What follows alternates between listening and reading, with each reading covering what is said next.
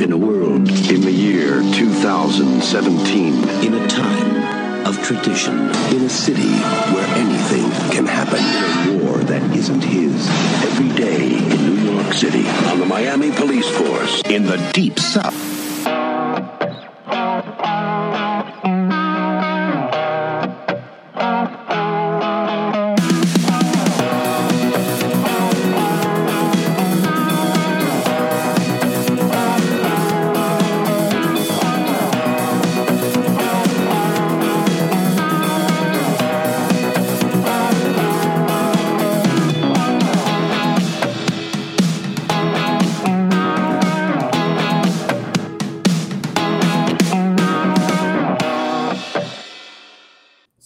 Cyrus sends me Epstein memes to Instagram now.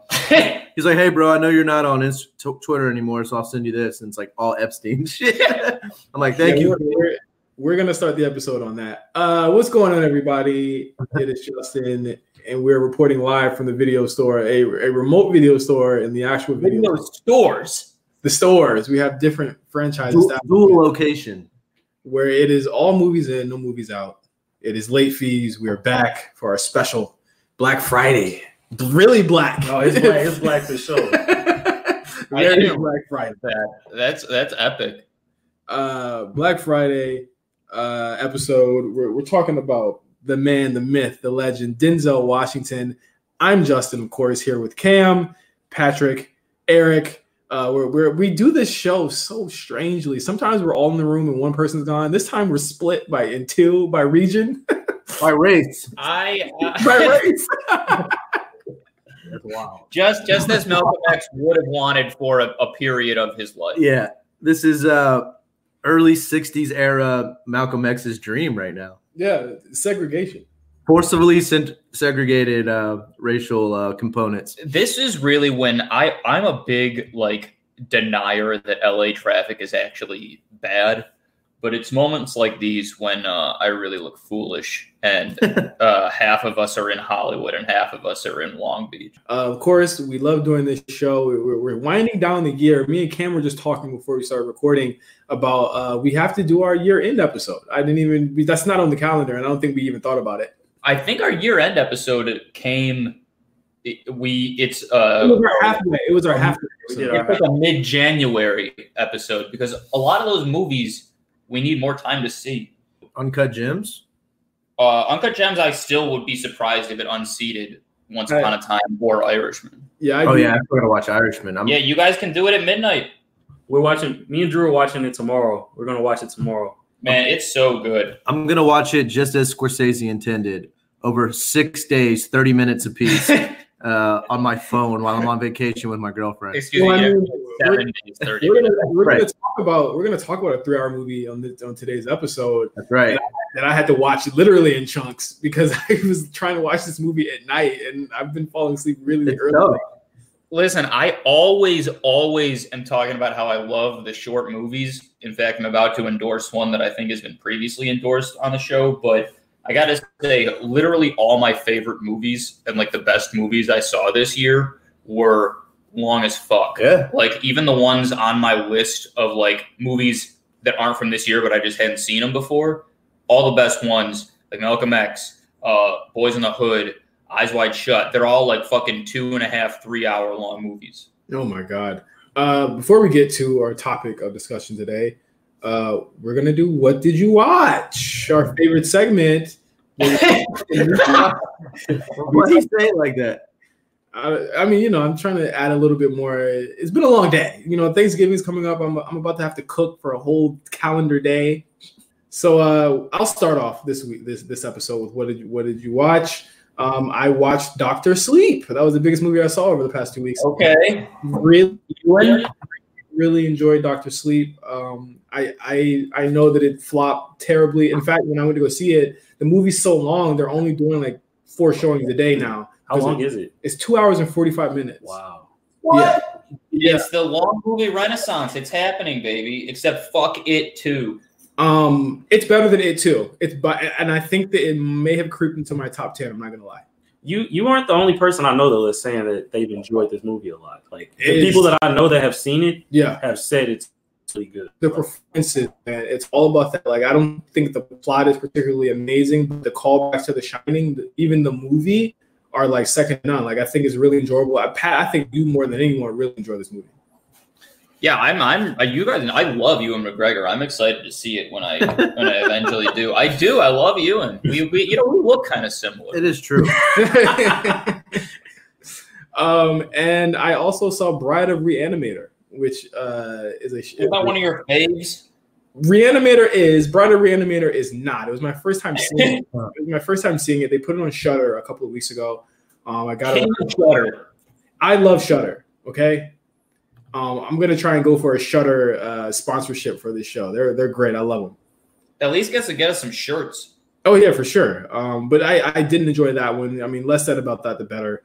It was just a lazy sequel. But I think Dr. Sleep definitely a winner. Definitely creeped into it. If not my top 15, my top 10. And I'm really being serious here. I really enjoyed this movie.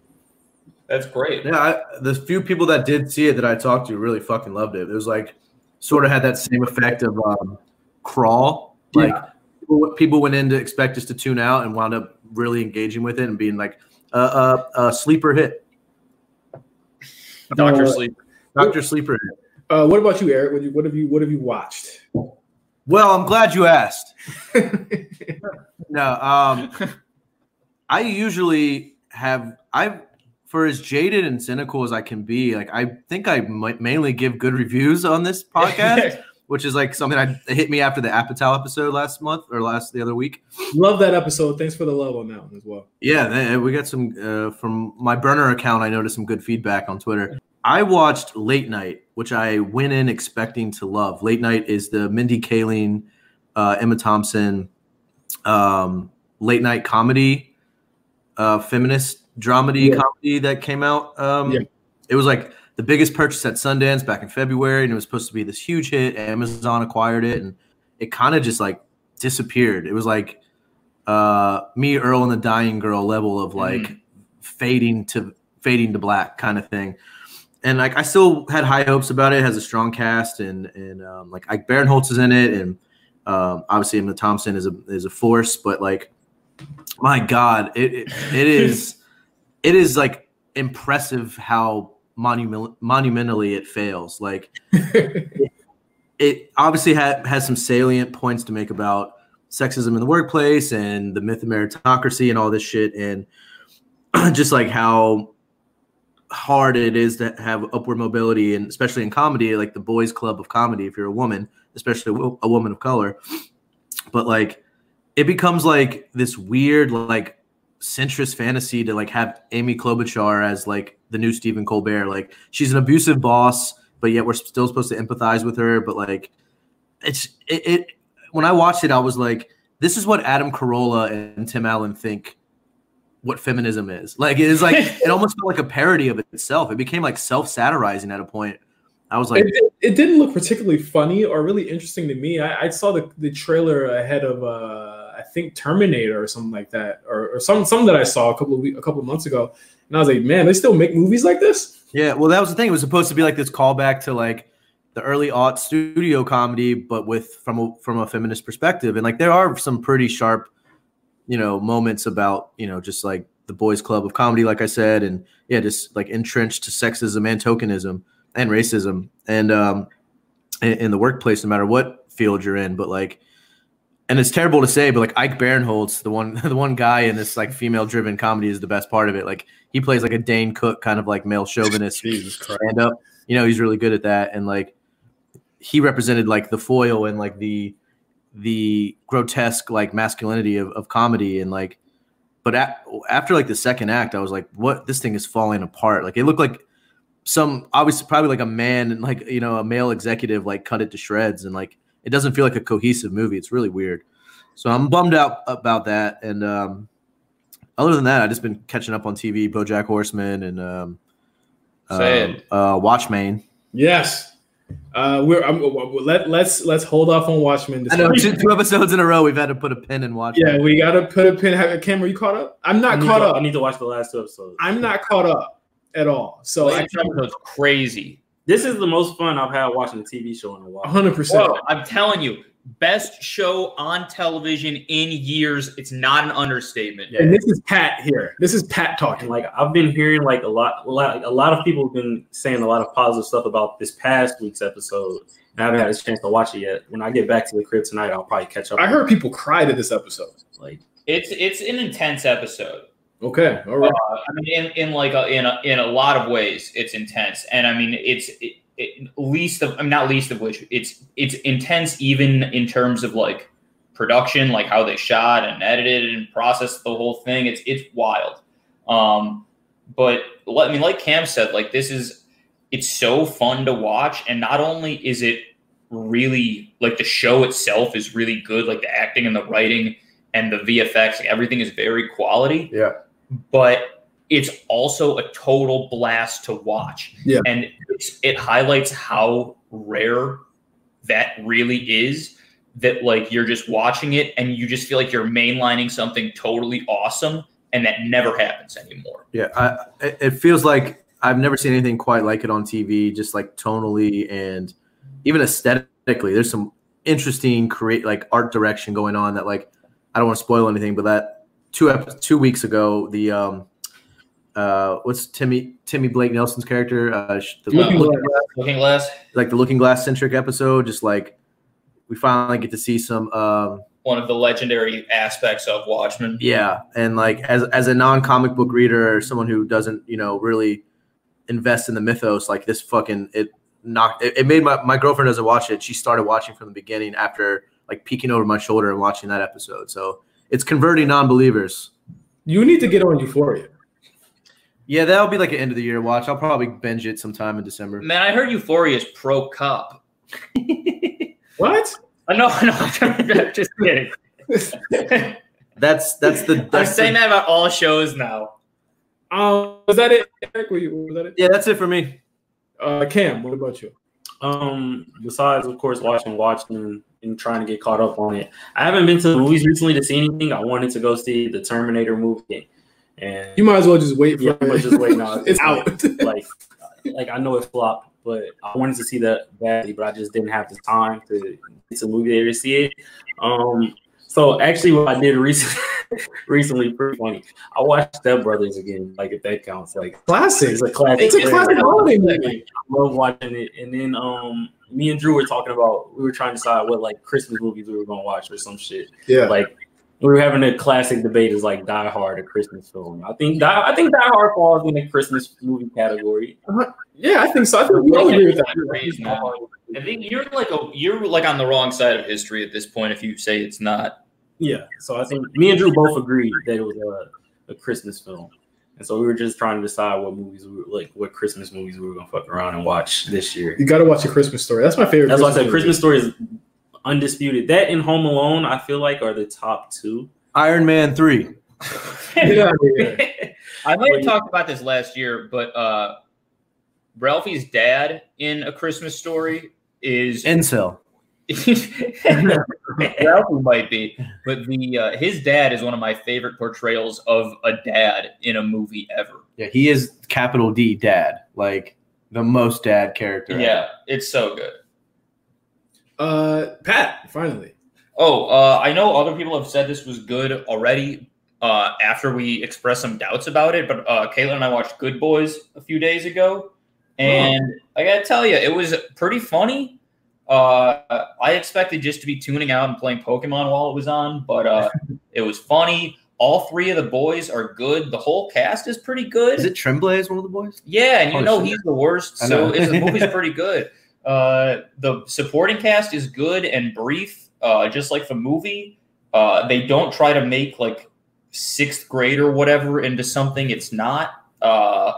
It's kind of like what we were talking about with the Avatar episode, where even though they still don't have it quite right, thanks to Freaks and Geeks and those Avatar movies, they really did push the realistic school thing in the right direction. It was a little bit like 21 Jump Street too. So yeah, it was a blast. It's a good, like, watch it at home over the holidays if your family's cool. All right, let's get into it. Denzel friggin' Washington. Denzel is a very interesting actor in a lot of ways. I think a lot of like Black actors that you come up with. Like when I was younger, I don't know if Cam is the same. Like my mom used to say Denzel was like my uncle. He was like my dad. It wasn't quite that in my household, but like I think everybody in my family reveres Denzel Washington. I think he's definitely revered. He can do no wrong. He can do no wrong. That's the best way to put it. He's like our actor Jordan.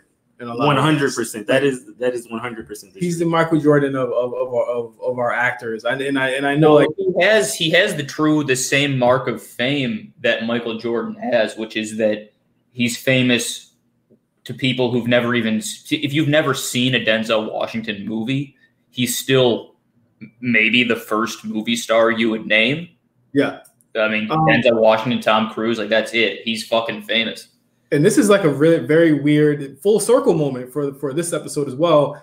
Spike Lee returns to Late Fees as well. Yes, back in the fray. Give it a heart attack at the end of a movie again. And I think that it's awesome that we touched on a lot of Spike Lee, but I went back and listened to it. We purposely did not touch on Malcolm X because it's very weird. Go back and listen. We somehow knew we were going to do this episode. I remember the conversation pretty specifically.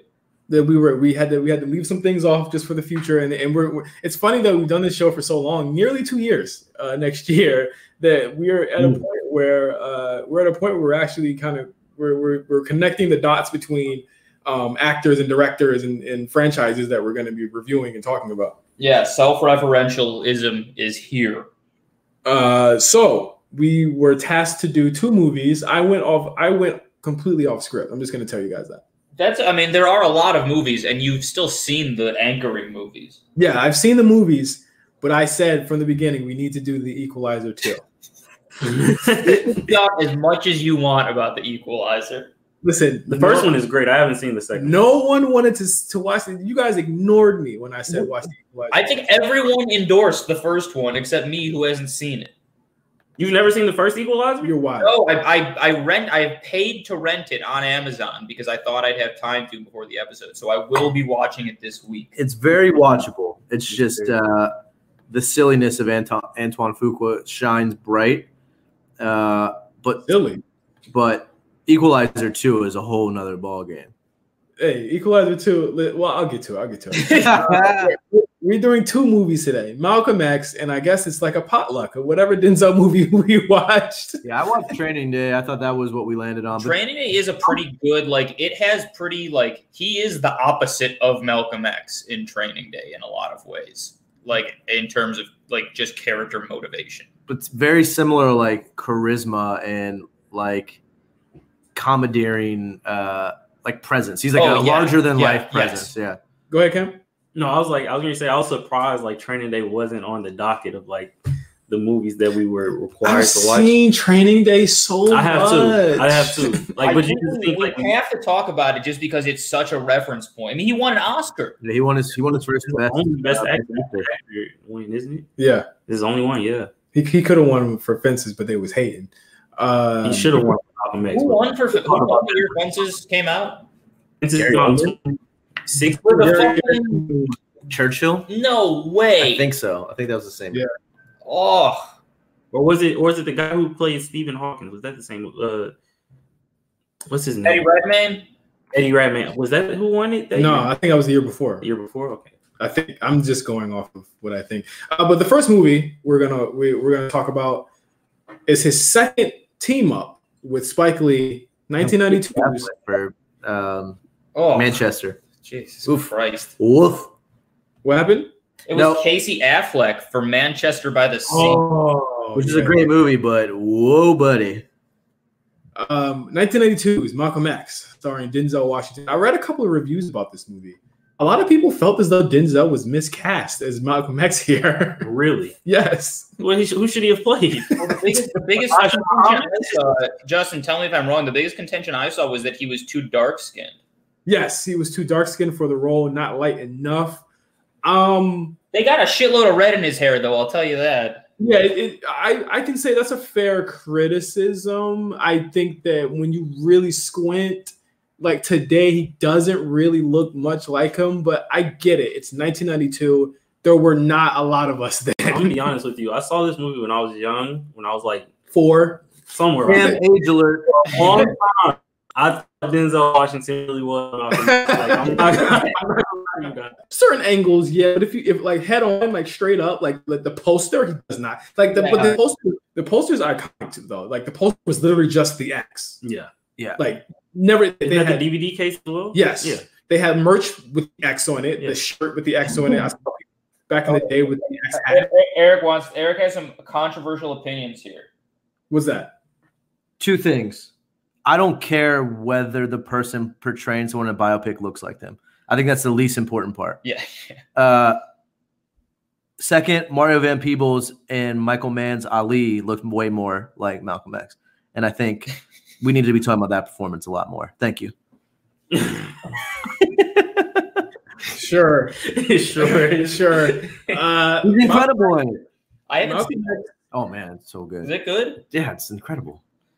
Malcolm X is based on the autobiography of Malcolm X by Alex Haley. The best book I've ever read. One of the best books I've ever read, too. And again, like, I don't know if this was, well, obviously not probably required for Eric and Pat. I love you guys, though. These two, this movie and that book, were required in my household to read. It wasn't. They in public schools. We read the autobiography. No, not in the freaky public school I went to. They are not. They teach you about Dr. King, and they just like the end of Malcolm X. They breeze over Malcolm X. They talk about you spend like a week and a half, 2 weeks on MLK, and then Malcolm X is like a footnote, and they're like, yeah, he was kind of like, he did some stuff, he was kind of crazy, and that's it. Well, yeah, I read it in public school, and I'm reading it as an adult a couple times. Obviously as I've become a much smarter person. But yeah, Malcolm represented sort of like this boogeyman to white America, where you see how MLK has been sanitized even by like well-meaning liberals, even though they always whitewash the part where MLK said the well-meaning liberal is the greater threat than actual Republicans. But Malcolm X was like, even talked about in social circles, or like hearing parents talk about him, is like he was the real racist. He brought black people back, and like he was like the bête noir to MLK's like respectable Negro. That's how the Salieri of the civil rights movement. That's how he's talked about, and you realize it's quite the opposite. Yeah, he was far more radical, but he was and rightfully more furious and had this righteous fury to him. But it was justified. But in the movie they had to portray it differently, and we'll get to that in a second. There was not only a worry about Denzel Washington's portrayal of Malcolm X, but as Eric has kind of alluded to, a lot of people were not happy with the way that Spike Lee portrayed Malcolm X in this movie. Wasn't he receiving like death threats or something at the time of like people protested in Harlem while they were filming the movie. While they were filming it. Yeah, that's what I remember. It was the nation protesting, right? Yes, it was, because they were worried about the portrayal, and they didn't want him to focus too much on Malcolm X's life before he became Malcolm X, which is a pretty lengthy part in the actual book. Oh my God, it's like the first hour and 20 minutes of the movie. Yeah. Yeah, I mean, I said it in our group chat the other day. I was like, he doesn't get to prison until an hour in, and that first hour is very lengthy and filled with all types of, and again, like the technical and visual flair of Spike Lee here is on full force. I mean, the scene with the KKK, the scene where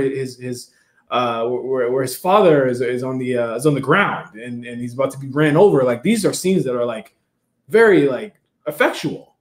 Yeah, I mean, it's one of the times when like the stuff that's in Spike's bag of tricks is very emotionally effective, instead of like, or sometimes when it's just like, what was that? What did you just do? But yeah.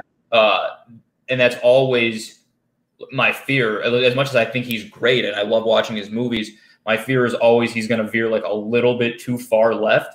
But even the moments in this movie when it was kind of jarring didn't really take me out of it at all. And honestly, the thing that takes me out of it is when I realized how much of the fucking movie Spike Lee was going to be in. Yeah. Yeah, he's in it a lot. Yeah. Well, he disappears after. No, after and he's not bad either. I'm just like, oh, of course. Like I thought he was gonna be in it for 2 seconds, and then he was like the OG best friend character. That's when it veers to almost faints in the courtroom, deflating all the goodwill that is in the first 2 hours of the movie, or whenever he does appear, hour and a half. But I wish every biopic felt this alive. Like this is the most like alive feeling biopic that I watched this years and years ago and I just forgot. But like I remember watching Selma, Ava DuVernay's biopic about the Edmonton Pettus Bridge, and I was just like, this rips because it does take creative flourishes with like the filmic elements of it, the cinematography and the rhythm and the music. And watching Malcolm X, I was like, holy fuck, this movie is like. We don't talk about just how good it looks enough. I got to say, I'm glad you brought up Selma, actually, because the end of Malcolm X, when they start cutting in the real life footage, the version of that in Malcolm X is good. And the version of it in Selma, I think, is really bad. Which one? The music? When they start cutting in the archive footage at the end of Selma, I think it's like it's when it falls apart. Corny and like a crutch. And the Malcolm X one, I thought it was used like in the like in a way that's actually works emotionally and isn't just like, hey, here's the two actors side by side. Didn't we do a pretty good job making them look like each other? 100%. Yeah. At the end, the argument falls apart. But I again, like, this is a movie I've seen hundreds of times. It's a movie that I actually can't watch the final 30 minutes of, and I couldn't do it this time either. It's just really tough to watch. It's different watching it today in 30 than it was when I was 10 or 12 when I was watching it, or even younger than that. This came out in 92. I was very, very young when this came out. I was watching it when I was like 8 or 9. So like this is again a different movie to me now, but it's really very much effectual to me, and it got me a little emotional watching because it's really a movie about self-love and more than the Islam stuff in it, which obviously I don't practice, but and I don't really like agree with all the stuff they say. It is really about identity and loving yourself and being who you are and not letting someone take that away from you. And that to me is the strongest part of this movie. And I just felt really emotional like watching it again because it's not too much different today. No, I'm glad you bring that up because when you were talking about, was it a required reading and watching in your household? It wasn't required in my household, but I went to an all-black Catholic school, small school in high school. And we have a class that all of the black male students and the black girls in the schools will take. It's called leadership. And we take it separately, but it teaches the same things pretty much. Mm-hmm. And that was the main thing when they made us watch this movie. That was what they wanted us to take away more than anything. It was about loving yourself and being true to who you are more than anything. So I'm glad you brought it up. And that was the main reason that they not forced us, but that it was a required watch for a grade for a project that we had in the class. And we had to read the book as well, the autobiography of Malcolm X. Even as strong as the ending of the movie with the kids saying, "I'm Malcolm X," like I can't watch. Like, even think about it, I'm like, oh fuck, I can't do it. Like it's really hard to watch because it's like you saw this man and how radical he was, and maybe the movie did kind of sugarcoat a lot of the stuff that he did. Maybe it did, but who cares? Like the main idea here is that this man is revolutionary, and this man sought to empower Black people by any means necessary, no pun intended, but also empower them within the community. I think that's a big thing in the movie is that he empowered a community of people to do more and be more. Well, I think it was impossible to not think of the scene throughout watching this movie. It was impossible to not think of the scene in Boys in the Hood when Fishburne's character is like they're like kind of standing like at a corner store or something, and he's like he starts talking about and everybody gathers. And like a big crowd gathering. It felt a lot like that. Yeah, the Furious Styles character is very. I mean, he looks like Malcolm X with the glasses and then the goatee and everything. But I love what Spike did here, where it was very to make this at the height of his powers is an impressive feat nonetheless. Most people veer going to more mainstream corporate acceptance and making like a big blockbuster or something, but he leaned into this Black radical framework that, sort of inspired and influenced and informed his art. And I love, in the same vein as Do the Right Thing, this movie is not concerned with coddling white viewers. And I don't think it sugarcoats it at all. And literally the first message of the movie is that white people are the biggest criminals in the world. And then great when the woman walks up to him and says, like, I'm a well-meaning person. What can I do to help? And he says nothing and walks away. Yeah. And the white man is the greatest thief. He can't deny the charges. You can't deny the charges. We are living proof of these charges, is a real quote. And I think Spike, as most people do, they kind of soften in their older age, but here he is our age. He's in his early 30s making this, and it's like, he does a good job tying into the sort of how the American imperialist project affecting Black people at home, the war against poverty turned into a war against Black people, and I don't know. It just goes through painstaking detail to really honor what this guy stood for and not try to sugarcoat it or water it down to make him seem like he was MLK's slightly angrier brother. Like, no, he was radically different, and for a good reason. And I was seriously in this, like, holy shit, like thinking like I knew that he wasn't just MLK's like slightly like more radical like guy in the same category, but I knew that had been funneled into me societally to some extent. And so watching the movie was like, other than it being like just an amazing like powerhouse from Denzel and Spike, it was like I didn't know shit about Malcolm X before I watched the movie. Like I had a very vague idea of what his life had been like. I had like strokes. I kept waiting for them to introduce the crazy white guy who killed Malcolm X. Like I didn't even know how that had unfolded because of how like little I'd been introduced to this by any public education. Yeah. I remember like the thing I remember the most from my public education are history shit. Yeah. So come on. That's really scary because I mean, like, that was a major issue with the movie when it came out. You got to remember, in 1992, we're around Reagan and Bush.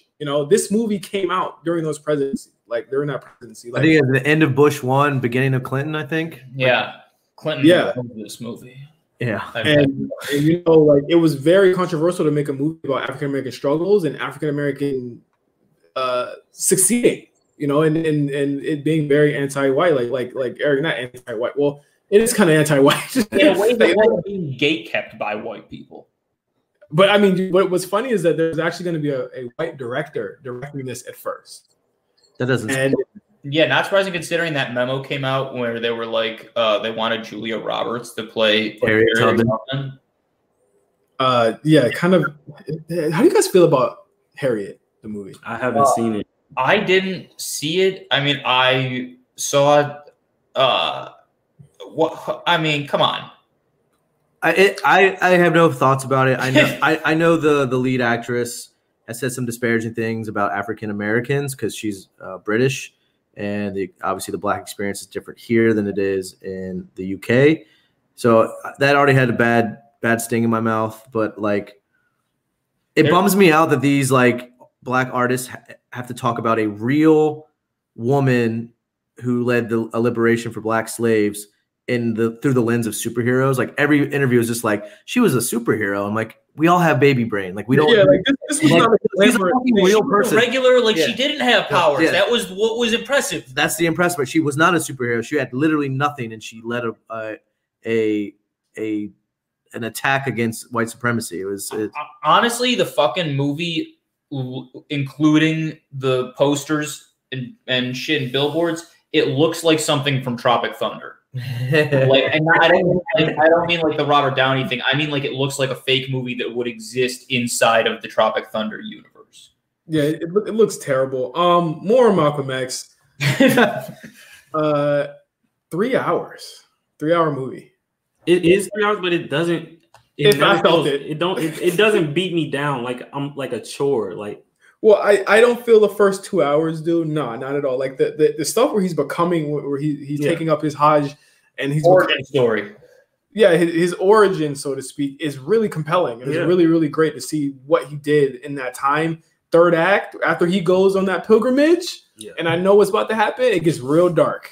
Yeah, the last 40 minutes, I was like, oh, they've already shown the Audubon Theater like in establishing shots. Like, how can this have this much of the movie left?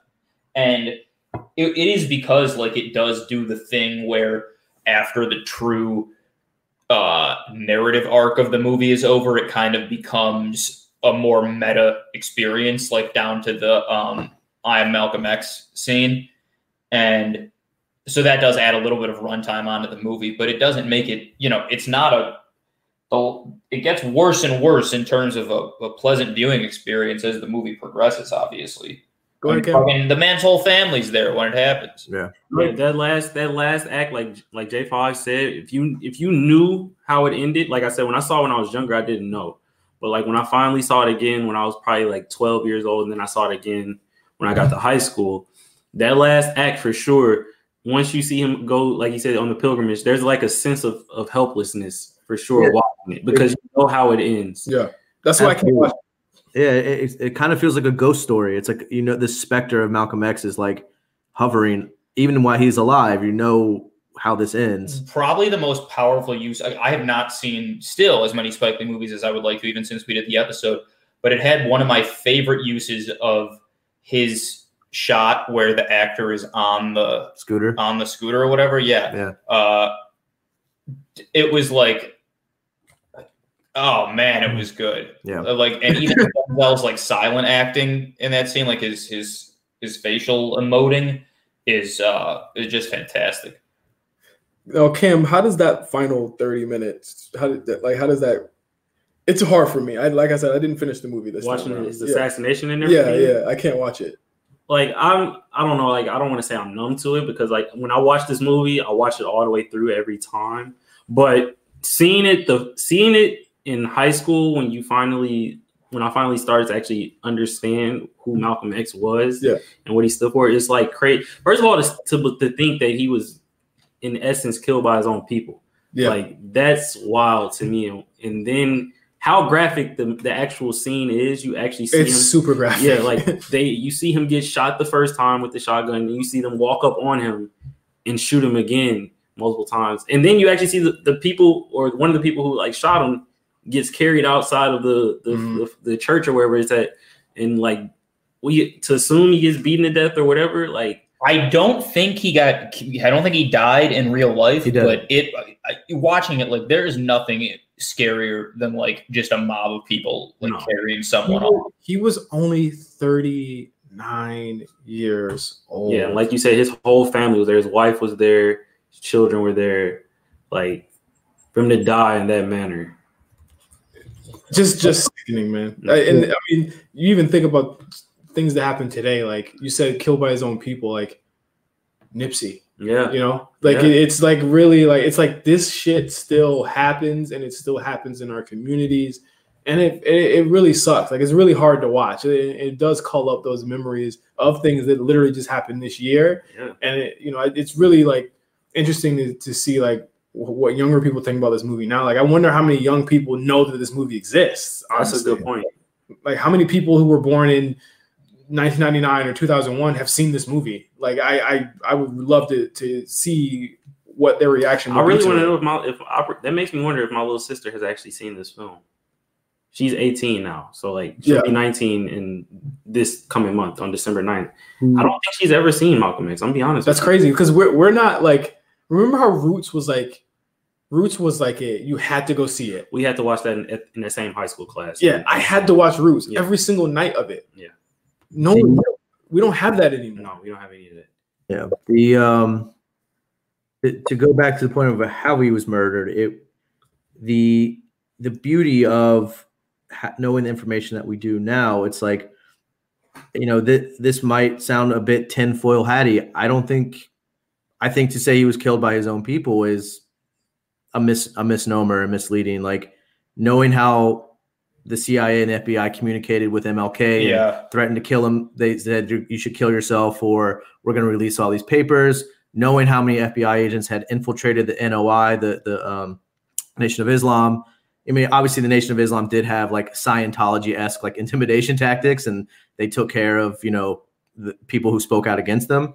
And Malcolm X leaving the nation definitely caused a huge chasm. But I legit think this was a FBI. I mean, especially they murdered Fred Hampton like a year later. Yeah. Okay. And like I think this was a hit, and obviously it was a black man who pulled the trigger.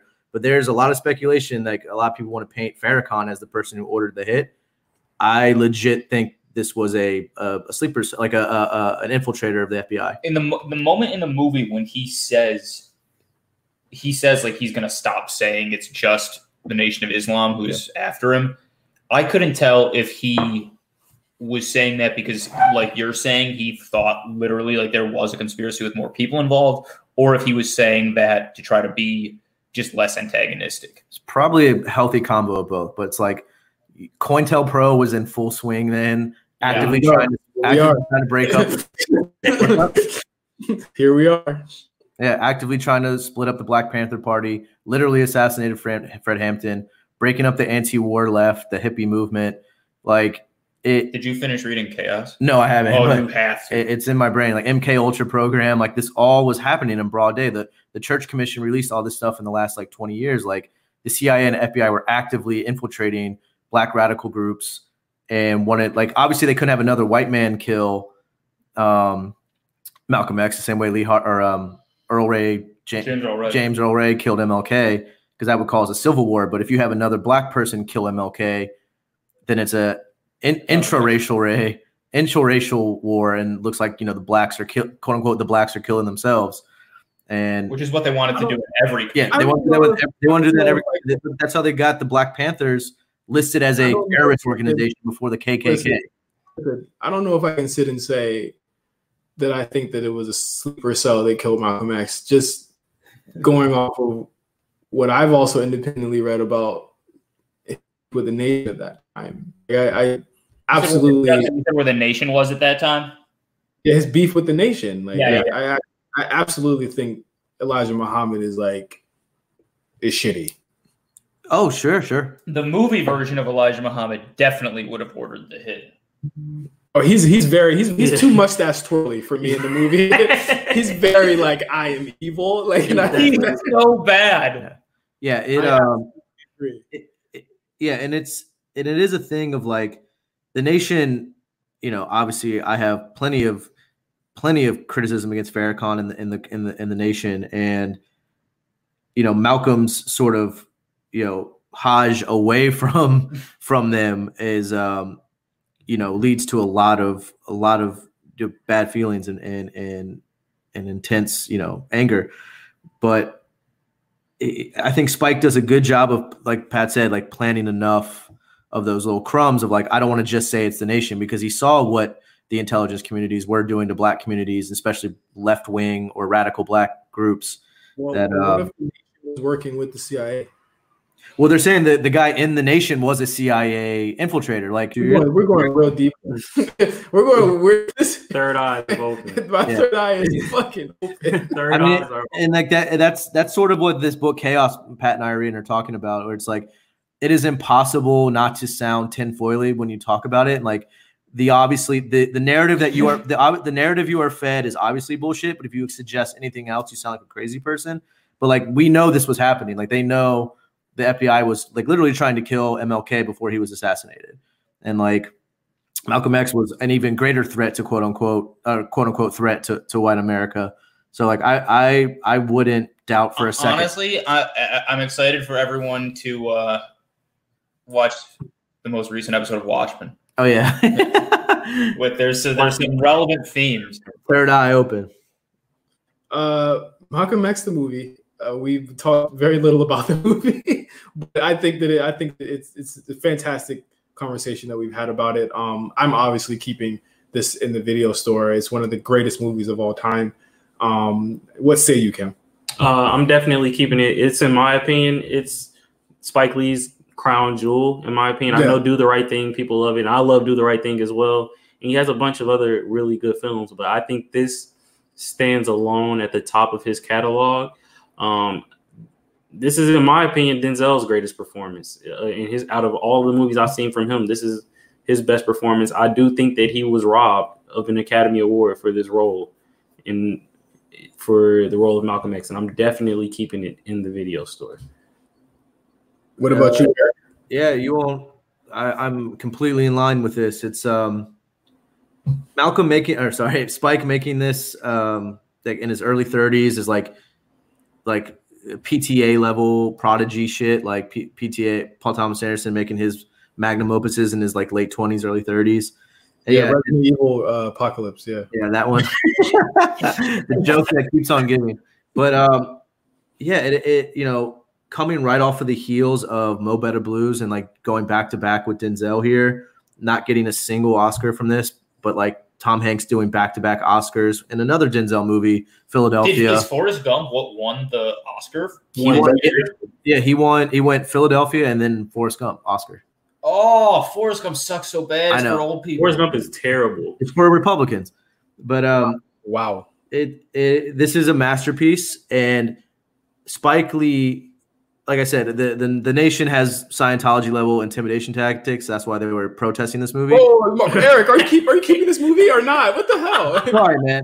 But let him get this bars off. Let him get the bars. No, I love this movie so much, and there's so much love for all the fire symbolism and the fire and rhythm and anger in this movie that is righteous and justified. There's so much love in this fucking movie. I'm surprised we're not talking about it all the time. Keep this fucking movie. Patrick. It's crazy that I don't know how Spike has earned. I mean, I know some of his movies are not good, but I mean, it would be hard for anyone to make a movie this significant. It's fantastic. Okay. Are you keeping it? Yeah, yes. What is wrong with you? We're fired up over here. We ate a bunch of brownies and we're dragging our words here. All right, so we're keeping Malcolm X. Yeah, resoundingly. When I said it would be hard for anyone else to make a movie this significant, that was an incredible endorsement. So we're keeping Malcolm X in the video store. We'll be right back on Late Fees with I don't know where we're gonna go. We might just go through all of his movies. We'll talk about Training Day, and then everyone can talk about their love of Denzel in whatever way they want. All right, fair enough. So we'll see you guys after the break. Peace. I must emphasize at the outstart that the Honorable Elijah Muhammad is not a politician. That's right. So I'm not here this afternoon as a Republican, nor as a Democrat. Not as a Mason, nor as an elk. Well, tell us what you're here for. Not as a Protestant, nor a Catholic. That's right. Not as a Christian, nor a Jew. All right, not as a Baptist, nor a Methodist. Yes. In fact, not even as an American. Yes, sir. Because if I was an American, the problem that confronts our people today wouldn't even exist. That's right. Now we ain't Americans, huh? So I have to stand here today as what I was when I was born, a black man.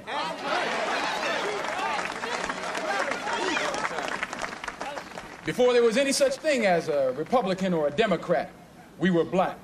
Before there was any such thing as a Mason or an elk, we were black. Before there was any such thing as a Jew or a Christian, we were black people. In fact, before there was any such place as America, we were black. And after America has long passed from the scene, there will still be black people. I'm going to tell you like it really is. Every election year, these politicians are sent up here to pacify us. They're sent here and set up here by the white man. This is what they do. They send drugs in Harlem down here to pacify us. They send alcohol down here to pacify us. They send prostitution down here to pacify us. Why, you can't even get drugs in Harlem without the white man's permission. You can't get prostitution in Harlem without the white man's permission. You can't get gambling in Harlem without the white man's permission. Every time you break the seal on that liquor bottle, that's a government seal you're breaking. Oh, I say and I say it again, you've been had. You've been took. You've been hoodwinked, bamboozled, led astray, run amok. This is what he does. All right, we're back on Late Fees. Denzel Washington. What are we going to name this episode? Chilling in Pelican Bay. Yeah, I was going to say shoe program. 23-hour lockdown. We went through Malcolm X in the first 45 minutes of the episode. We are going to talk about myriad of Denzel movies for the last half, beginning with 2001's Oscar. Eric, are you okay? He's okay. He's actually, I can't believe you could even hear that. He's very far away. So far away. Eric is dying over there. We're doing 2001's Oscar-winning Raining Day, a movie that won an Oscar that got a CBS TV spinoff that failed. Starring Denzel. Wait, it didn't fail. Bill Paxton, the god, rest in peace, passed away. Oh, I thought this. I was thinking of the Lethal Weapon show. Pardon me. How dare you, sir? I was thinking of Lethal Weapon. Pardon me, Bill Paxton. Me, sir. I'm so sorry. They just ended the show right after that, huh? Yeah, they pulled the plug. Good. So they did like a role reversal. Like Bill Paxton, the white guy, was like the crooked one, and then the young black. Oh, so it was real life then. Yeah, exactly. Got it. Ethan Hawke, Denzel Washington, directed by Antoine Fuqua, one of Denzel's closest friends in the industry. Man, this is such an LA movie, right? It is such an LA movie, and it's such an LA movie because now most of a good half of the neighborhoods that they're hanging out in 2001 are not like that anymore. Like, gentrified to hell. So much of like Echo Park and Westlake and like even over here a little bit, I think it's totally different now. Well, it's interesting. When I first moved to LA, I was given the opportunity to interview a rapper by the name of J305, and he took me on a tour. I met him. I met him at Dorsey High School, which is like very sketch. And I was my first like 2 weeks here, and I was already kind of like, should I be here? And we went through the jungles, which is where the final climax happens at. And I saw it, and it was crazy because he was like, it's really cool. It was an overcast day. He was like, if this was a sunny day, there would be people outside. So this is actually the perfect day for me to show you this, because any other day we would not be coming out here. And I got to see the jungles in person, and it is very much the same. It's the one thing that from this movie is, as we said, a lot of it's gentrified. This is the one thing from this movie that has stayed intact. Yeah. The general gist of it, essentially, is a 12-hour period where two LAPD officers go around, and basically it's like a day in the life movie. It's honestly like no plot. Surely one day, yeah, it's great.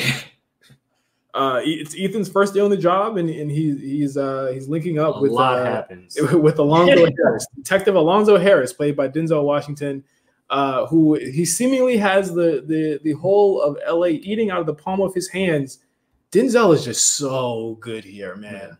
I've seen this movie about 100 times. I can probably recount and retell the whole thing. But where were you guys the first time you saw this movie, or what was it? Because I remember there was like a large groundswell of people saying you have to see this movie when I was younger. Where'd you guys first see this movie at? This is surprisingly enough one of the movies my parents absolutely did not let me watch when I was younger. So I actually saw this for the first time when we had got DirecTV in our house. And, wow!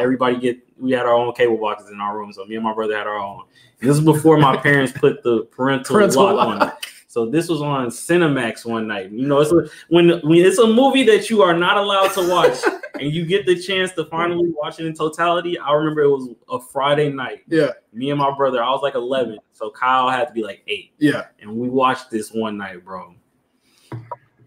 Incredible. It left a mark on me for sure. Yeah, definitely seeing Eva Mendes in the third act at the end definitely leave a mark on you. And also any movie you're not allowed to watch is probably also on Cinemax. 100%. Especially after 9 o'clock. Yeah, after 9 o'clock it's absolutely on Cinemax. What about you, Pat? Honestly, first time seeing it was in the last 5 years. Wow. I saw it in LA. What can I say? I didn't know really, like, I knew kind of what the movie was about, but I thought that like the two of them together had a bad day. I didn't quite realize like That's so it was funny. Denzel like fucking with Ethan so much. But I mean, it's a delightful movie. Yeah. I was 14 going on 15 when I saw this. And it's so funny to think about like the shit that we were kind of forbade to watch as kids, or like when you seek something out in college and it's like, this movie fucking rips. Like they usually end up, you rewatch as 30-year-olds and you're like, you kind of reinterrogate. Yeah, like now this Fight is Club or something. Yeah, it's like problematic or doesn't age well. Yeah. Like this shit. I mean, like obviously it gets a little like you don't deserve this badge kind of thing, but like, but it's so fucking good, man. Like it's insane. It takes huge swings. It's funny at times. It's Denzel is just a fucking force. I mean, Denzel, even in the serious scenes, Denzel is having so much fun that you have to laugh at it. Yeah. Like it's funny just because it's like, oh, this is fucking awesome. Yeah, he's playing against type. We're usually seeing him as like the handsome, suave, good guy. And here he is, like, yeah, and then here he is being like a legitimate wolf. It's like it's exhilarating. I want to see. I wish he played more bad guys. Yeah, I do too. Dr. Dre's in this movie. Yeah, Snoop Dogg. Talking like how Dr. Dre raps. yeah. It's remarkable. It's my favorite part of the movie. A lot of like really typecast Latino actors are in this movie as well. Like it's like the Latino actor that you see in this movie that's always playing the same person in every movie. He's in Bruce Almighty. The Yeah. guy was in it. Yeah, like he's in this film. He deserves a freaking Oscar. I think for I don't know the guy's is it I don't know his name. I don't even know his name, but they're like in literally every LA movie this guy is in. Yeah. And I'm like, he needs an honorary Oscar. No, he's a great character actor, and it sucks he gets pigeonholed into playing like quote unquote gangster number 2 or whatever. Yeah, he's Cholo number 1 or whatever. Yeah, his name is Noel Guglielmi. Yes, he plays Moreno in this movie. Moreno, who again gets an unexpected, probably inappropriate laugh in one of the more intense scenes of the movie, where he has a double barrel shotgun in Ethan Hawke's mouth in the bathtub, and they haven't pulled out the wallet yet, the wallet that exonerates him and proves that he saved their niece's life from 2 drug addicts. Such a great callback. Also. Yeah, it's a great, and it's so it feels so warranted and earned. Like it doesn't feel like this cheap little thing that it actually works. It's so subtle and fun. But bro, he reprised the character in the show. King, 6 episodes. King, really? Yeah, fuck yeah. I love that. He's also in Mayans. I'm seeing the Sons of Anarchy spinoff. Yeah, I will say he clearly never had the breakthrough he should have, maybe, but he has done a lot of work. Yeah, he's a working actor in every sense. But he, for no reason, Ethan Hawke is pleading for his life, like saying how much, please don't kill me. I have a daughter. I love my daughter. And they got the steel pressed up against Ethan Hawke's face. And Moreno just calls him the F word for no reason. Like, that's what you're going to call this guy? Like, you're about to blow his head off, and he's like saying, please don't kill me. I have a daughter. And you say, shut up. Hard F-bomb. Very hard F-bomb. I mean, I love this movie. Not much about it needs to be said that no one already knows. I mean, I think that performances are spectacular. Ethan Hawke is, again, underrated. But next to the sheer magnitude of Denzel Washington, I think that people forget about his performance. Yeah, he to hold your own against like prime Denzel is that no small feat. Like he got nominated for an Oscar too, which is people forget too. But he's unbelievable in it. It's a perfectly cast movie. Denzel also won Best Villain at the MTV Movie Awards for this. That's great. And this is when the MTV Movie Awards mattered. Yeah, they really freaking did matter at one point. The VMAs and the Movie Awards for I don't know, until about 2013 they stopped mattering. Yeah, they had a good run. Great run. And then they became about it just became marketing tie-ins. Yeah, PR. Yeah, PR for people. But even Spider-Man winning Best Kiss, that was a big deal. Best Kiss is probably one of my favorite. Remember the first time they did a girl Best Kiss win? Oh, you horny. Controversial. I was like, wow, they're showing this on TV. That's crazy. Powerful moments happening on MTV. I was a kid, man. I was a kid. Training Day. Love this movie. Keep it. Yeah, A plus. I mean, not A plus, but definite keeper. Absolute keeper. 100% keeping it. Denzel's last monologue in the movie. Oh yeah, iconic. It's something you can't even like. It is as good as it's become. Like it's iconic and it's as good as it people think it is. Yeah, it's a perfect piece of pop filmmaking. I have seen. I'm looking at his filmography. I think I have seen nearly every Denzel Washington movie. So I'm gonna bounce around. Okay. Let's go back first to He Got Game. Incredible performance as a father who is let out of prison for murder to go convince his son that he has not seen in years to go to big state to get, and he could get pardoned. Like, the story is so outlandish. But this is by my excitement how much I love this movie. Ray Allen is awful as an actor. Ray Allen literally reading a teleprompter in like every scene is what it feels like.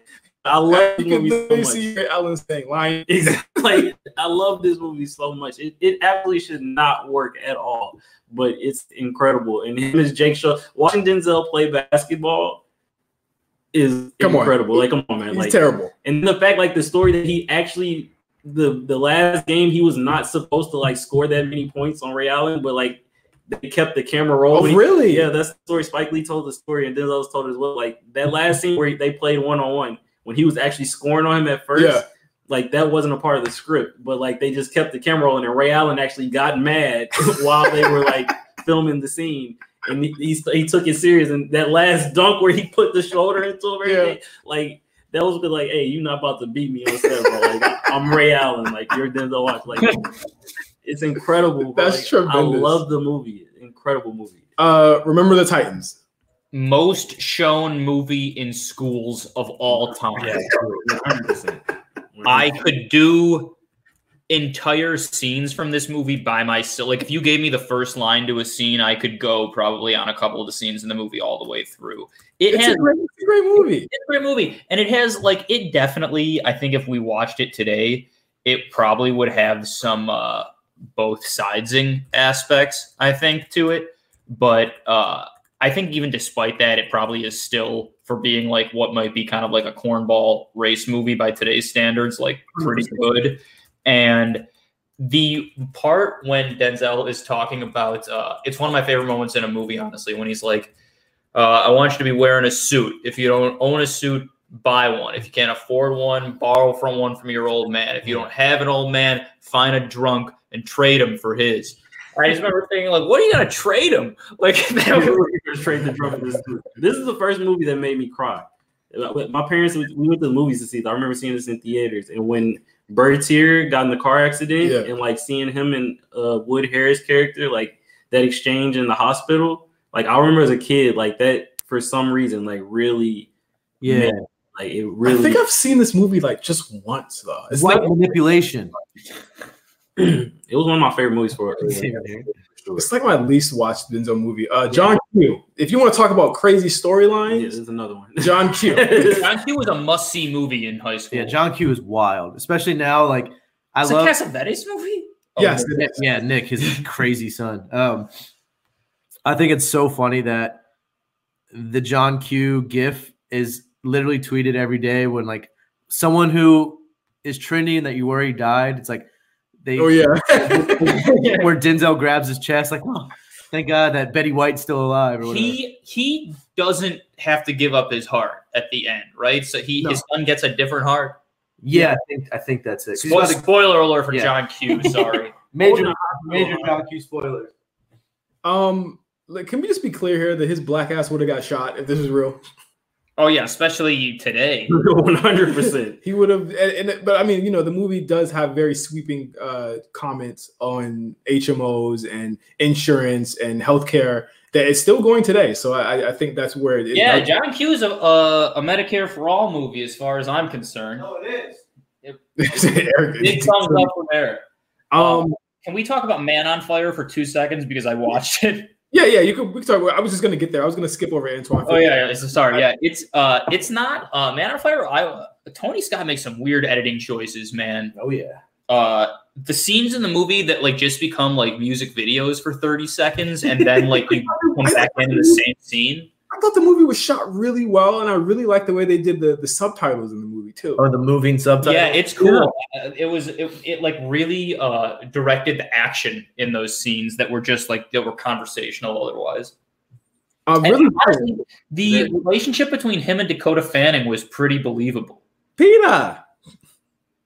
And good God, Mark Anthony's a bad actor. Yeah, I'm glad he hung it up. To protect our family.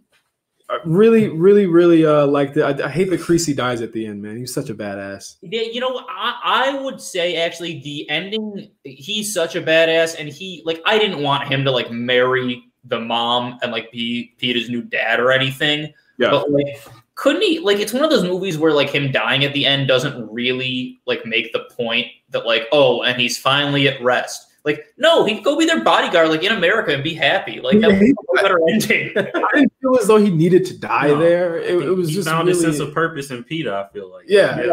Well, yeah, and it was also he was heading towards the abyss anyway. It was like this was a way out for him that he could go on his own terms instead of like being consumed by the bottle or the depression, whatever it was. It was yeah, he had to go. I mean, it was like the most Jesus savior moment, like Jesus figure moment, you know. When the dot is before they are gonna shoot him, and the sniper dot is on the scar on his hand. It's like no. I know. Inside Man from 2006, another Spike Lee joint. They're Hanger. I think Eric and I probably heaped praises on this during the Spike episode, but I love this movie. I love it. And honestly, even though I joked about Clive being better the other day, Denzel is like far and away the better part of the movie. Okay, let's start this conversation here, man. Let's start the conversation because I posed this, and we're gonna pose this on Twitter as well when this episode comes out. Denzel Washington is always the best actor in his movies. It's very short list of guys who would even be able to, like we said, Ethan Hawke put up a valiant effort. I do believe Russell Crowe put up a good fight. I was just looking at that, Cammy. They didn't have enough scenes together though. Yeah, they only together that final moment. No, but I think Russell Crowe in American Gangster put up a very, very good performance. But I agree, it's not many times where Denzel has been. And if we want to bring actresses into it, I believe Viola Davis had the same performance. Mila Kunis washed him in Book of Eli. Come on. All right, chill out. I'm saying like Denzel from even in movies like Ricochet, with him and John Lithgow, who's playing the Joker basically in the movie. Yeah. He's like Ricochet's a fucking crazy movie, and Denzel is all in on it. They fucking tie him up to a bed, inject him with heroin, and make him have sex with a hooker, and then she gives him herpes.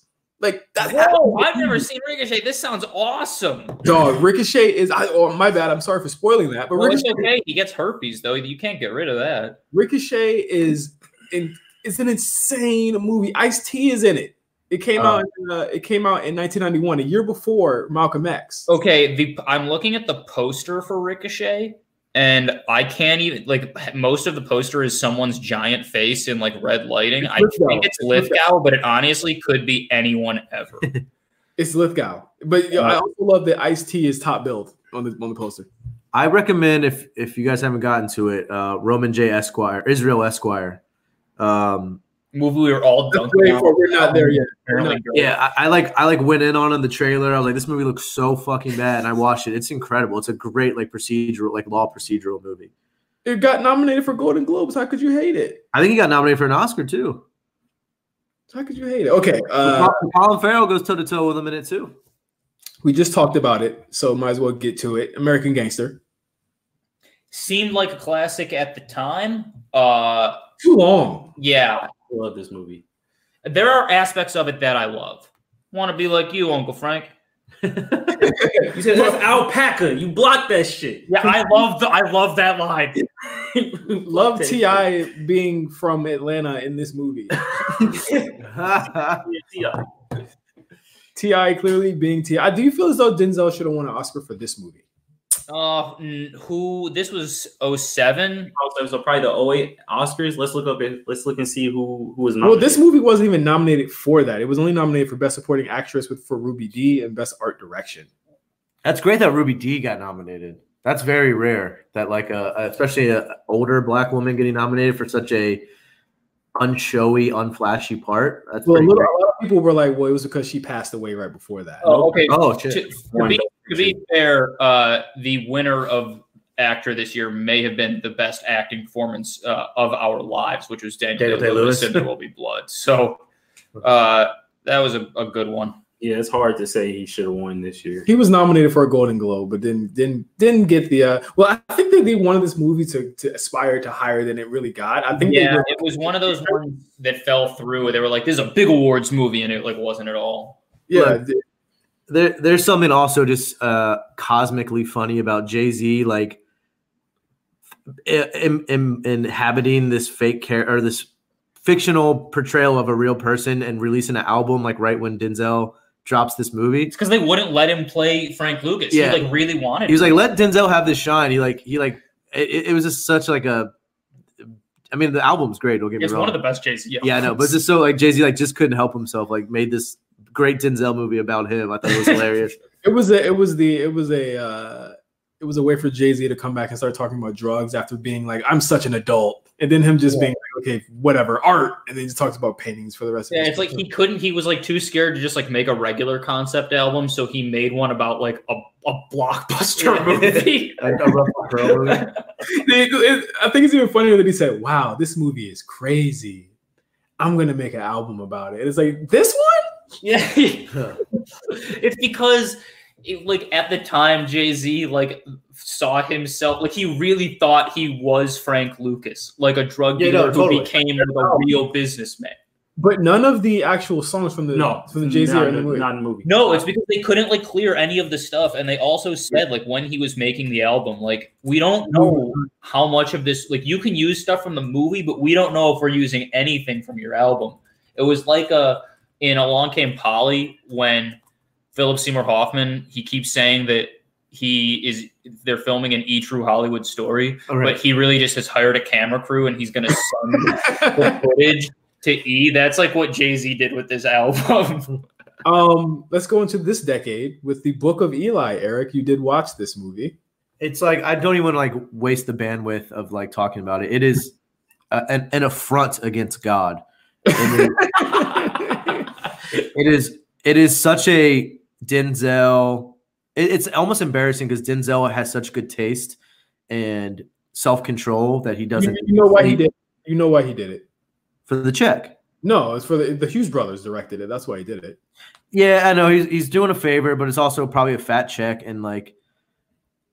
But that's like why I like Denzel, like where he doesn't take that many swings creatively as far as like the roles he takes. He has in his earlier career, but he's kind of been cruising the past few years. But like Fences aside, Fences is amazing.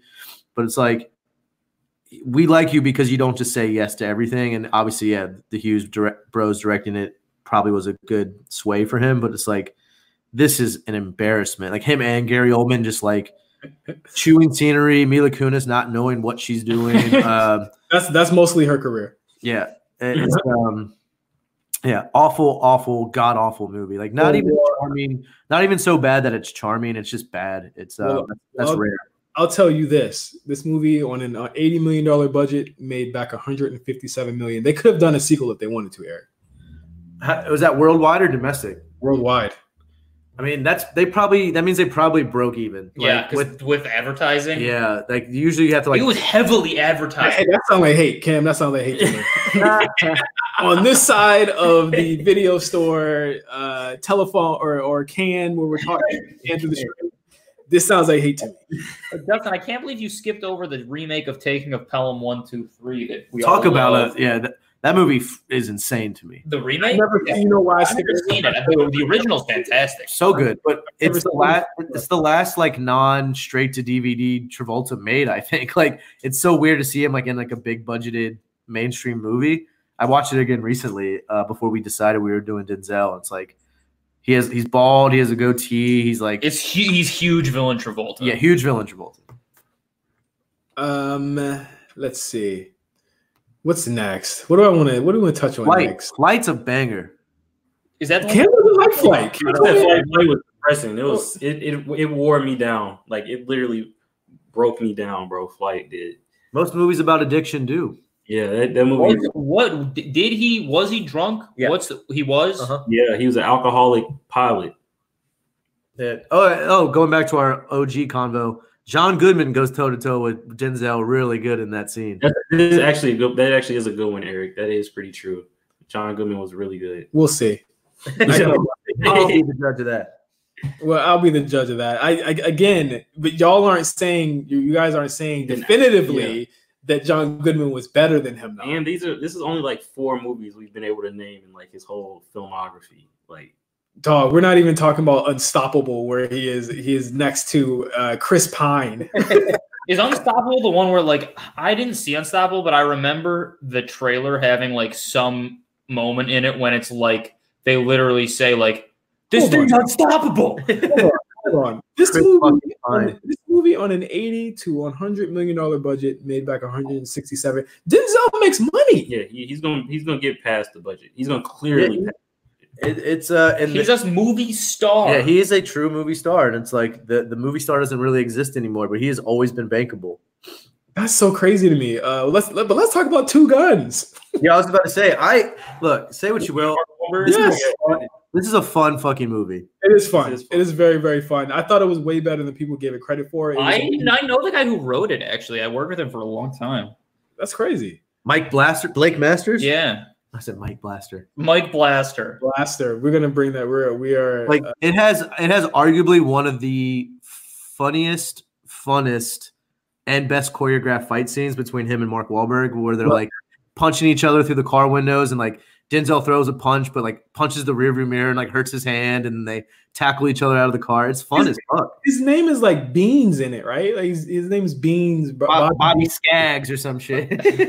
It's so Special Agent Bobby Trench. Yeah, it's also so like 2012, 2013, like that style back in the day that it's like very like obvious that it's like this is from a time. Another movie crossed the budget, 61 million. It made back 131 million. This dude just makes money. Yeah, that's a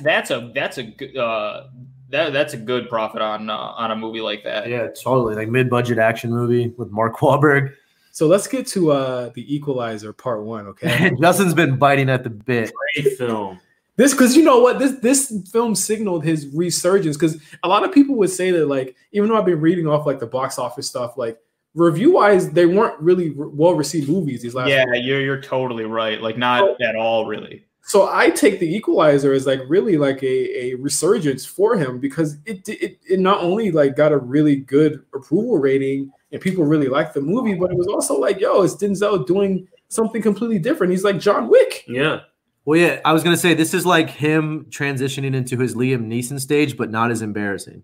Well, and you know why I love these movies, and I love Part 2, which I'll talk to a little bit here, just so that we don't have to go to it. Like, it is clearly Denzel and Antoine Fuqua saying, "Well, if these white dudes can do it, why can't you do it?" Yeah, this is Taken mode. Yeah, like why can't he do it and then do it better? I think these movies are dripping with just absolute style. I love Denzel's character in them. I love the fact that he doesn't get shot, he doesn't get punched in the face, he doesn't get hit in any of these movies. He's completely invincible. He's ahead of you at all times. There's a part in The Equalizer Part 2, and this is no spoilers, but he finds out that someone has betrayed him. He goes to their house because he took the phone from the guy who tried to kill him that the guy sent after him. He calls him, the guy who betrayed him, on the phone in his house while his wife and kids are in the house. So he goes out to the mercenaries that are following him, trying to kill him. His wife is going to take the kids to go eat or something like that. And then he tells, like, Denzel looks at the wife and says, "So you said you could take me to the bus stop or something like that." And she's like, "Oh yeah, I'll take you." So he takes the guy's kid, picks the kid up, and says, "I'll see y'all later," and then goes into the wife's car and she then drives away. How could you hate these movies? I'm gonna see him. I honestly just didn't. You're kind of right though. Like Equalizer, Magnificent Seven, Fences, Roman J, Equalizer 2. Okay, here's they made a pit stop between Equalizer and Equalizer 2 to do Magnificent Seven. Did you guys see this movie? I saw Magnificent Seven. Pizzolatto wrote it. Fuqua written again. Fuqua directed. Pizzolatto. Yeah, directed. I thought it was fun, man. I'm not even gonna lie to you, man. I saw Chris Pratt was in it and said I couldn't see it on religious reasons. But Ethan Hawke is in it too. That's true. And Vincent D'Onofrio. Yeah, And actually, there's a lot of good people in this. Yeah, it's a stat cast. I want to see this. It's really fun. I thought it was really, really fun. Once again, he don't do under budget, baby. It shattered the budget, baby. Yeah, that was a hit. I remember it being a pretty moderate hit. And then we get to Fences, his most recent movie. I can't believe he has it. Well, other than Equalizer 2, which we talked about, he's been relatively quiet this year. Fences was pretty good. I have not seen Fences though. This breaks my streak of seeing every Denzel movie. Yeah, I haven't seen it either, unfortunately. Like I said earlier, I think Viola Davis is the true star in this movie, but Denzel more than holds his own. Like I just think Viola Davis was that incredible here, but. Okay, I'll give you her. It's 100% worth watching.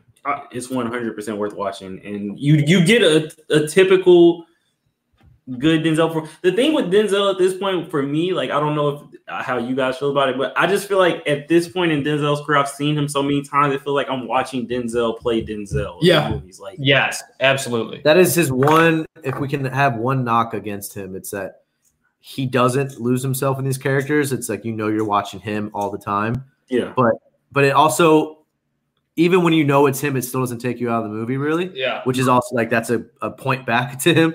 But yeah, Fences. Like I was expecting Fences to be overly theatrical because it is based on the August Williams play. I was gonna say, at least literally. Yeah, it like literally is a theater piece, and like theater pieces just play to the back of the house or big bold performances. But man, that movie. We talk about my dad a lot on this pod and how he's sort of, drifted away from us the older he's gotten politically. But I remember he like called me after he watched this. He was like, "Fuck, man, it's a great movie." I was like, yeah. There's like a couple movies here. Like he loved Get Out and Fences, and I'm just like, all right, maybe there's hope for you still. Okay, Rich. Yeah, Rich. But I think Denzel. I like Denzel's performance here as like maybe because it is like a dad who doesn't love you but will take care of you. That's his one. He's like, my job isn't to love you; it's to make sure you have a roof over your head. That's really all I'm required to do.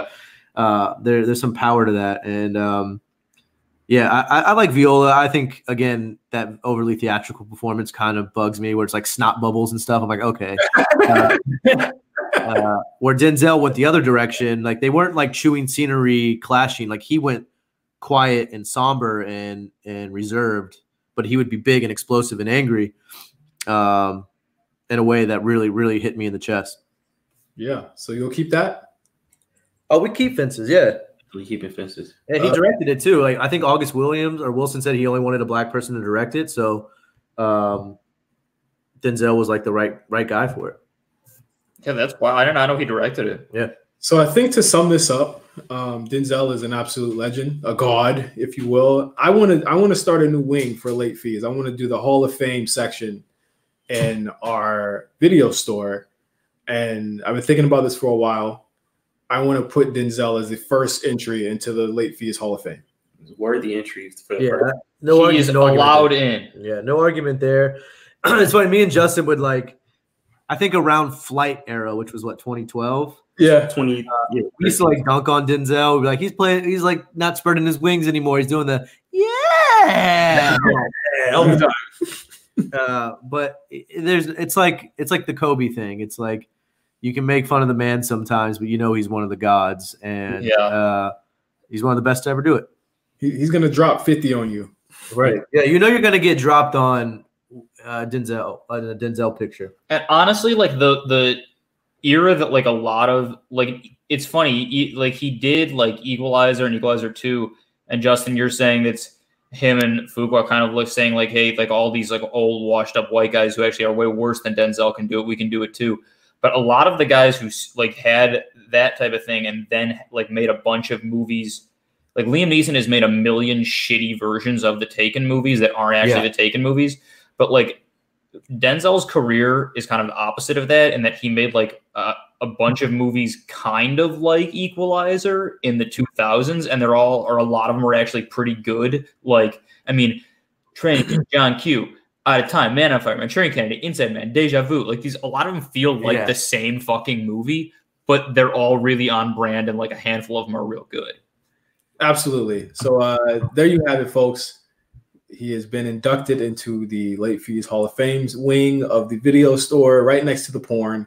He's one of the only, like Eric was saying, there aren't many movie stars left. Like even the famous young actors aren't, like, the movie star thing is over, and Denzel is like one of the biggest ever. You know what's crazy about that? Denzel has been paired up with a bunch of these so-called guys that were supposed to replace him.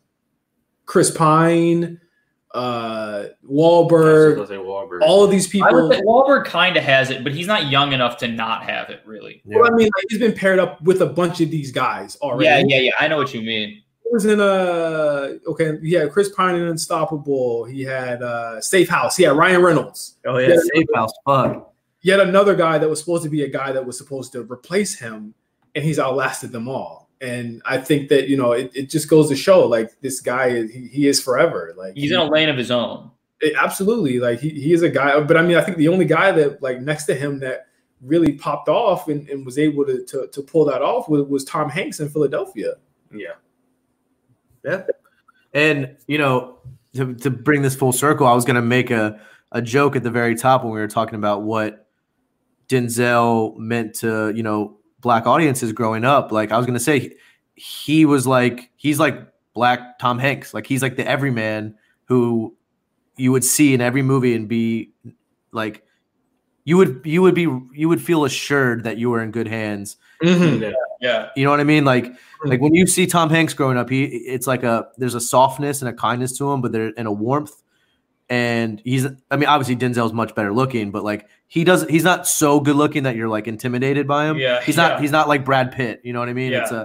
There's a every man quality to him that he could be, you know, a snide lawyer in Philadelphia, or Malcolm X, or a cop, or, you know, a crooked cop, or, you know, some a scientist in Deja Vu or whatever. It's man, the Malcolm X thing, his cadence, like his mimicking of Malcolm's cadence, like, that's more important than looking like somebody. That shit was amazing. That's what I'm saying. Like, I can look past like facial recognition if like you are embodying what he represents. Yeah, I love Denzel Washington. Yeah, and he's one of the best, man. I'll make jokes all day, but he's you can make so many jokes because he's so good. Yeah, he's unfuckwithable.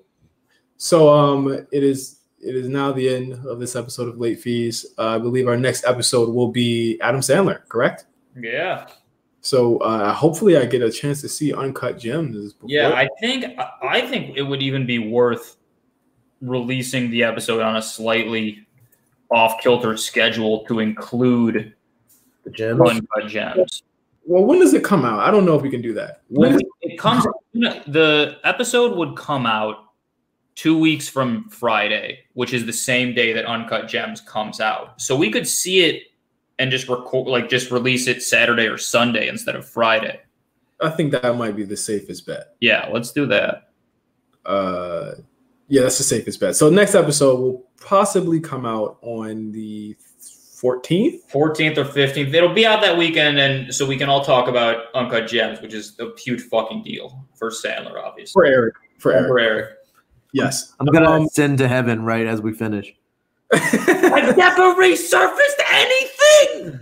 So we are winding down on 2019 on Late Fees. You know, big year for us. A lot of cool things happen. Going into 2020, we have a lot more things happening, and a lot more things happening with RNC Radio as well. We have a couple of new shows dropping, including Chatting with Nelson that dropped this week, including myself. I'm being interviewed, guys. Can you believe it? I believe it. This is a really good episode, though. I talk about everything. I talk about the formation of RNC, what it is, the goals of it, and I talk about a little bit of wrestling stuff there. But I also say a lot of really nice things about you fellas on this show as well. Thank you. We'll also have new episodes of The Lookout, new season of the Lookout drop this week, as well as well as shirts. I'm just going to say that today, as you're listening to this on Black Friday, we have a new drop of merch from The Lookout. Make sure you check it out at rncradio.bigcartel.com. Check it out. Put some money in our pocket so that we can give you more sweet ass content like stuff that you're hearing right now. And we also have a new episode of RSPN with Mark and Jeff. Shout out to them. Is there going to be a Mount Silver for Pokemon Sword and Shield? Pat? Yeah, it's going to be out very soon. The only thing that's going to prevent it is my Wi-Fi upstate, but we'll figure it out. I have opinions. I'm sure. I know you do. I have opinions, and you know what? If you guys don't invite me on the show, I might just make my own show to talk about it. Oh, we'll invite you on. Okay, so Toxapex Power Hour. Toxapex, Dragovish, who is the most broken Pokemon in the world, hour. But we'll talk about that when we get to that. Tune in. So tune into that. Tune into Late Fees. In 2 weeks, we'll be talking about Adam Sandler and also Uncut Gems. Thank you all for Pat, Cam, and Eric. I'm Justin, signing off for Late Fees, and the video store is now closed. Peace. Goodbye. Yeah, so what if you flip a couple words? I could triple that in birds. Open your mind, you see the circus in the sky. I'm wrangling brothers, Barnum and Bailey with the pies. No matter how you slice it, I'm your motherfucking guy. And just like a b-boy with 360 waves, do the same with the pot. Still come back beige, whether right or southpaw, whether pot or the jaw, whip it around. It still comes back hard, so easily do a W-H-I-P. My repetition with wrists to bring the kilo business. I got Creo, CO, from my who slipped, became prisoners. Treats taped to the visitors. You already know what the business is. Unnecessary commissary, boy, we lit it. Wanna bring the 80s back. It's okay with me, that's where they made me at. Except I don't write in the war, I write my name in the history books, hustling in the hall. Nah, I don't spin on my head, I spend my work in the pot so I can spend my bread. And I'm getting it, I ain't talking about it, I'm living it. I'm getting it, straight getting it. Get it, boy. Don't waste your time fighting the line. Stay your course and you're get it, boy. 87 state of mind that I'm in my prime, so for that time I'm Rakim. If it wasn't for the crime that I was in, but I wouldn't be the guy who rhymes it is that I'm in. No pain, no profit. P.I. repeat if you show me where the pot is. Cherry M3s with the top back. Red and green G's on my hat. North Beach leathers. Matching Gucci sweater. Gucci sneaks on to keep my outfit together. Whatever. 100 for the diamond chain. Can't you tell that I came from the dope game? Blame Reagan for making me to a monster. Blame Oliver North and I ran Contra. I ran contraband that they sponsored. Before this rhyme and stuff, we was in concert. And I'm getting it. I ain't talking about it, I'm living it. I'm getting it, straight getting it. Get it, boy. Don't waste your time fighting the line. Stay your course and you're get it, boy. Push. Money over broad, you got it. Bush, chef. Guess what I cooked? Baked a lot of bread and kept it off the books. Rock star.